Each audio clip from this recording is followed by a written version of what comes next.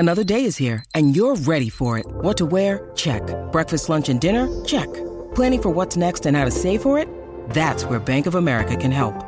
For your financial to-dos, Bank of America has experts ready to help get you closer to your goals. Get started at one of our local financial centers or 24/7 in our mobile banking app.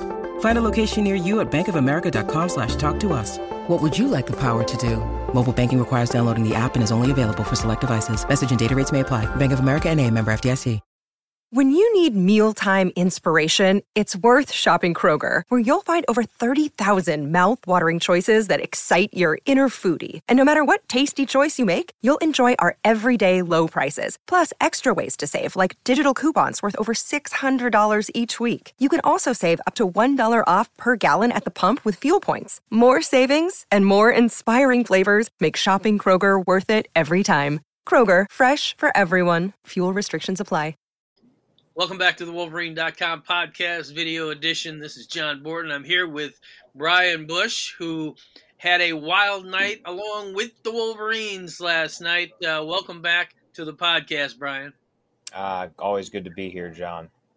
I'll tell you what, it was one of those games where Michigan takes control. Juwan Howard's team getting off to an 11-point lead in the second half, and then all of a sudden things seem to fall apart for a little bit. They're down 7, and without Hunter Dickinson, without Moussa Diabate having fouled out towards the end, they come back and win it by 2. Your thoughts on this one?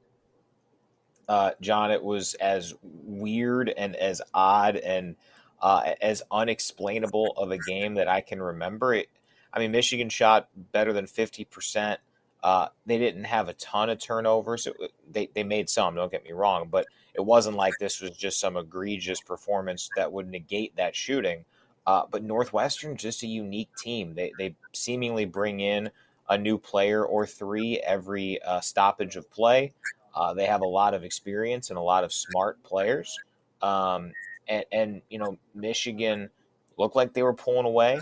And I think my biggest takeaway was, when you're sitting there and Michigan's down 7, Terry and I were talking during a timeout, and the question was, how's Michigan going to score? And this was, Hunter and Moussa hadn't fouled out at this point, but there really has been that question out there of, how will Michigan manufacture offense when they are down late in the game?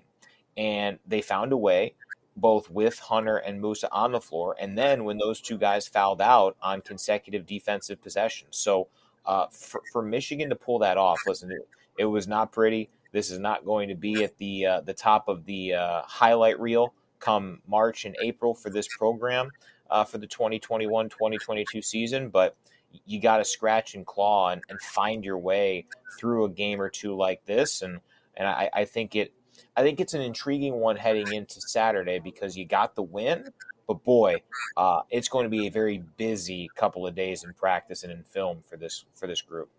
Yeah, no doubt. It is. You noted it won't be necessarily a highlight win, but it will be a home win rather than a home loss when they tally up the all of the credentials for NCAA tournament, and that's huge because this was it could have been a disastrous loss. Yeah, to me, I felt like the Seton Hall and like the Minnesota games at times in the second half yesterday. And I don't know if this team would have won that game last night in the first 2 weeks of the season, in the first 5 or 6 weeks of the season. So that's growth. Is it the required growth in order to get back into the Big Ten hunt and be an NCAA tournament team? No, they have to play better than they played probably this Saturday to have any chance at Michigan State. But we saw what they can do when they play well. So I think it's a matter of, Coach Howard and I talked a little bit on our pregame yesterday about consistency. Michigan was showing that for stretches, and now it kind of went away a little bit. Can they limit that range a little bit of potential outcomes? They're going to have to do that with some of these games because, the Big Ten is just too good. We talked about some of the struggles. One of the consistent points again was Caleb Houston leading the team in scoring. And he seems to have found himself in terms of shooting the basketball in particular, and they absolutely needed it last night. Yeah, I mean he's been huge in these last 3 games, and it's not surprising that Michigan's first 3 game win streak would coincide with kind of the emergence of that offensive repertoire for Caleb Houston.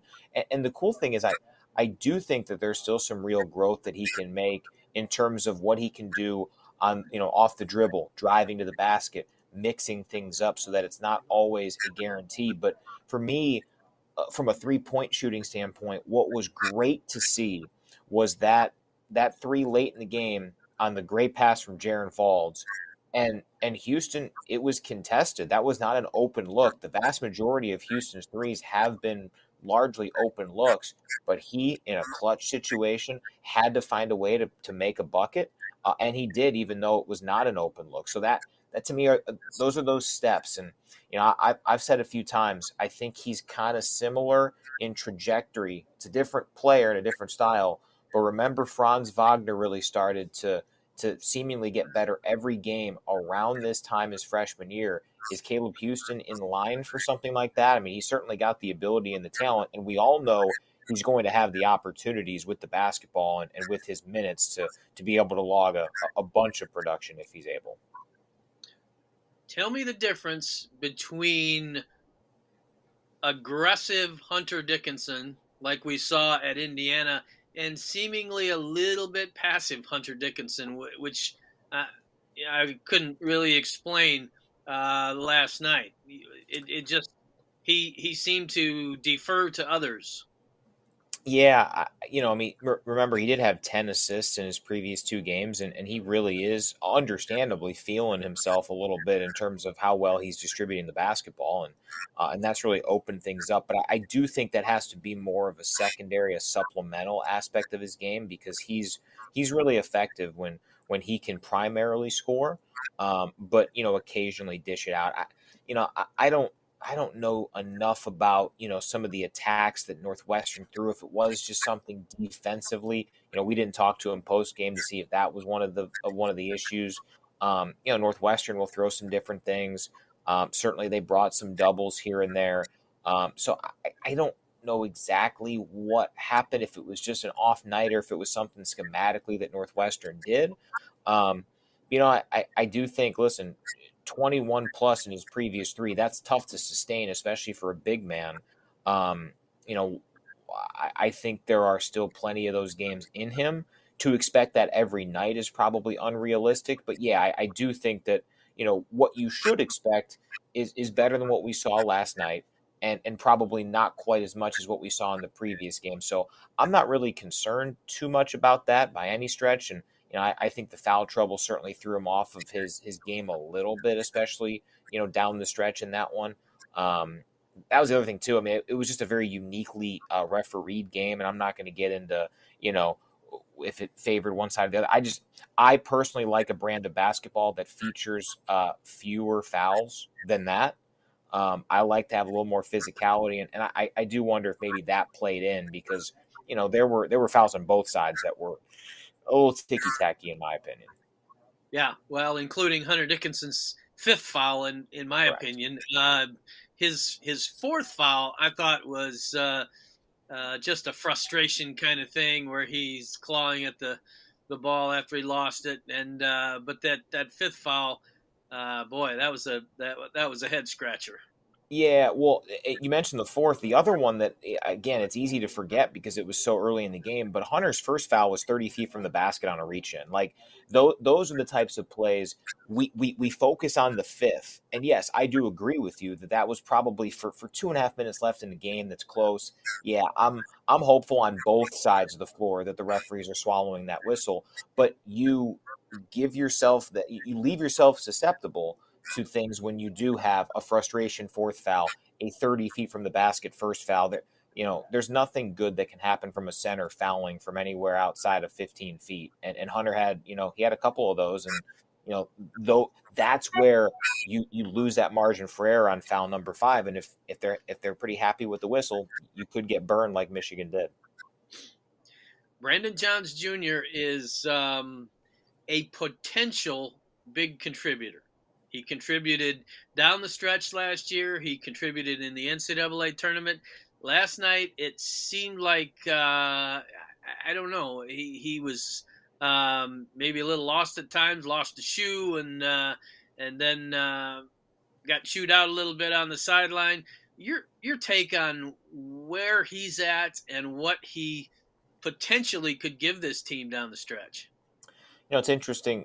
Brandon and I talked sometime late summer, and the thing that he shared with me last year that really helped him was that, he heard from some of the leaders on that team, the Isaiah Livers of the world. Hey, wait your turn, your time will come. And I think he was very understanding of the fact that, hey, I got a bunch of pros in front of me. I'm going to play my role, be ready for my time, and obviously he came through. I mean, he was outstanding down the stretch in the postseason when Livers got hurt. I really wondered, this year he started the first 6 games. He played okay, but not quite to that level by any stretch last year when that was his best time in a Michigan uniform. And now he's coming off the bench. He just had COVID. And I wonder, as a guy who was patient, who waited his turn for 3 years, it had been very easy. But you can put together a heck of a Brandon Johns Jr. highlight tape and send it out if you wanted to look for, potential greener pastures. But he didn't. He waited it out. And, you really wonder when you're a senior, when you do look at this as potentially your last go around in college basketball and things don't go that well on the floor, then you get COVID. And, it took him a while to get back because of some of the side effects of it. You really wonder if that's all kind of, coming together and affecting things. But I'd be very surprised if Brandon Johns did not have, an impact down the stretch. It won't be 30 minutes a night probably like he did in the postseason. But this is a young man that can still help this team. He's always had a good attitude about stuff. I know that shoe thing was certainly very much out of character. But we've heard from a lot of athletes that, COVID can kind of throw you off the game. What Hunter's done in coming back and playing a ton of minutes, really, if he didn't have those foul issues, he'd have played 35 plus last night again. Some guys just react differently than others. So I wonder if it's just all kind of, this season has not gone the way that Brandon Johns expected. Now, can he bounce back? Can he respond to that? That'll be big in seeing what type of a role he'll have one, but what type of a role he'll have with this team down the stretch. Yeah, let's talk a little bit about this weekend. Obviously, Michigan State has had its own ups and downs.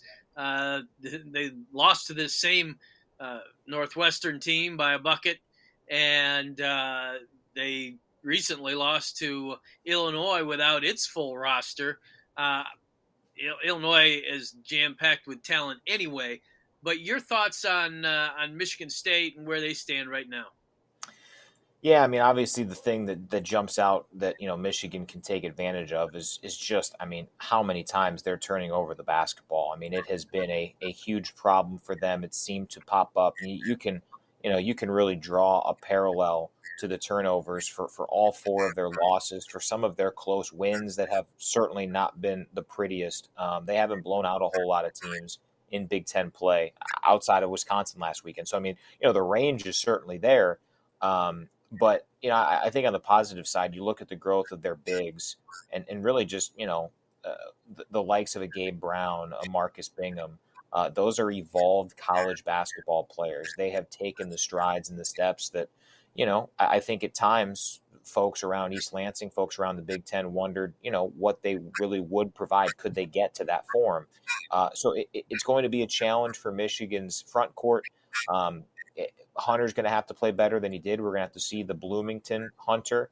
We're going to have to see Moussa Diabate, who, again, he's continuing to improve, but he's going to have to make sure that, the emotion in the moment doesn't get too big for him because, he's going to be fired up to go out there and play. So, I think you look at when this matchup could have happened in Ann Arbor versus now, and you have to like the strides that Michigan has taken. I think Michigan State probably has a few more questions now than they would have 2-3 weeks ago, but I don't think it's a huge difference because, again, the turnovers have been the thing that really have plagued them all season long. But, can Michigan, and we talked about it leading up to that first matchup, Can Michigan handle the interior? Can Michigan stay close in the 3-point battle? That was a real question from beyond the arc when we were talking in early January. Michigan's shooting like crazy from deep, and they're defending pretty well from out there too. So they've certainly closed the gap on some of those, and they definitely have a real chance to go up there and get this done.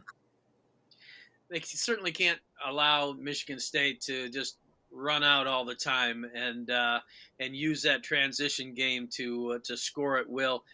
Besides that, what would be the biggest aspects that you see that could have this be a game that goes right down to the wire?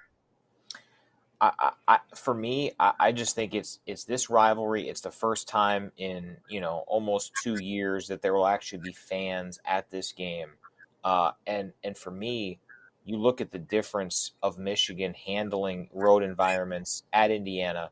I'll throw at Illinois in that because Michigan was as shorthanded as they were, but they still really played well. Where it went awry for Michigan on the road at North Carolina, at UCF, against Arizona in Las Vegas was just kind of an avalanche down the stretch.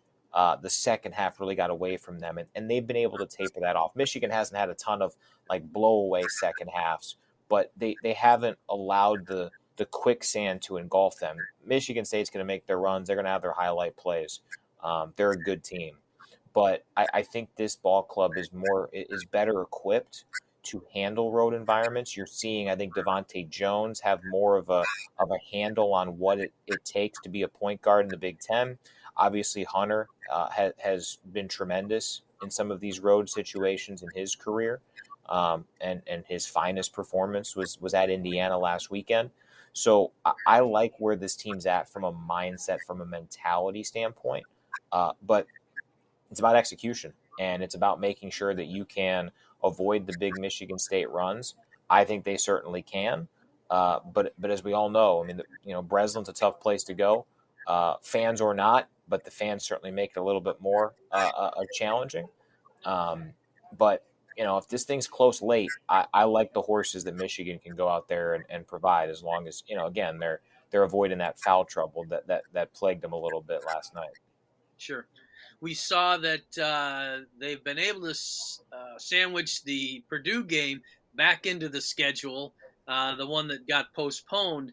Do you think that the Michigan State game will appear there here sooner or later? I'll say this.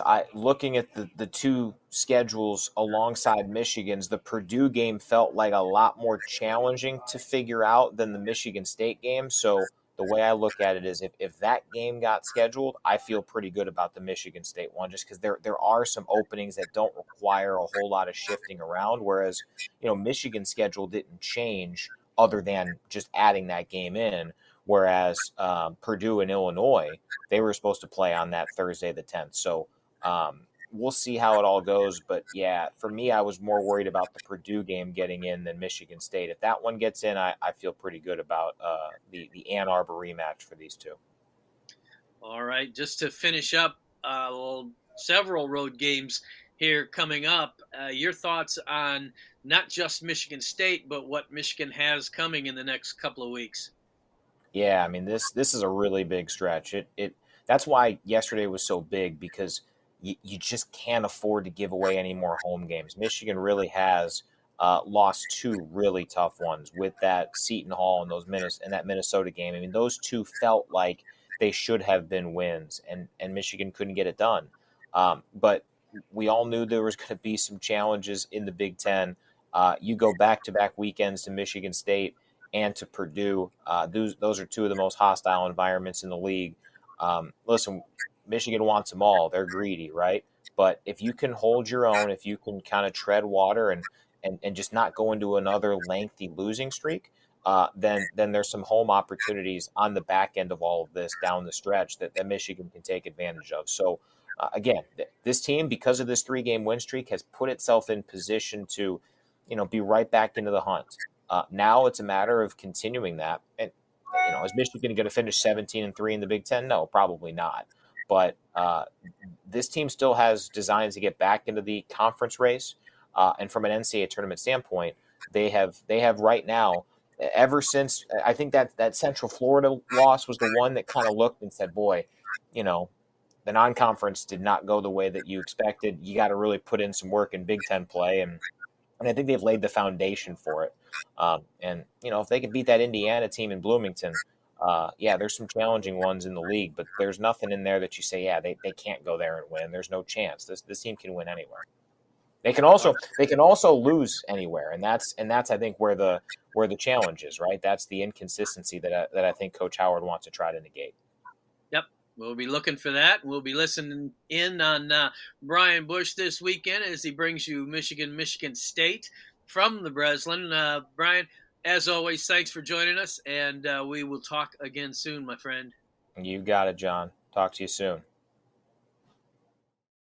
Lucky Land Casino, asking people, what's the weirdest place you've gotten lucky? Lucky? In line at the deli, I guess? Aha, in my dentist's office. More than once, actually. Do I have to say? Yes, you do. In the car before my kids' PTA meeting. Really? Yes. Excuse me, what's the weirdest place you've gotten lucky? I never win and tell. Well, there you have it. You can get lucky anywhere, playing at LuckyLandSlots.com. Play for free right now. Are you feeling lucky? No purchase necessary. Void where prohibited by law. 18+. Terms and conditions apply. See website for details.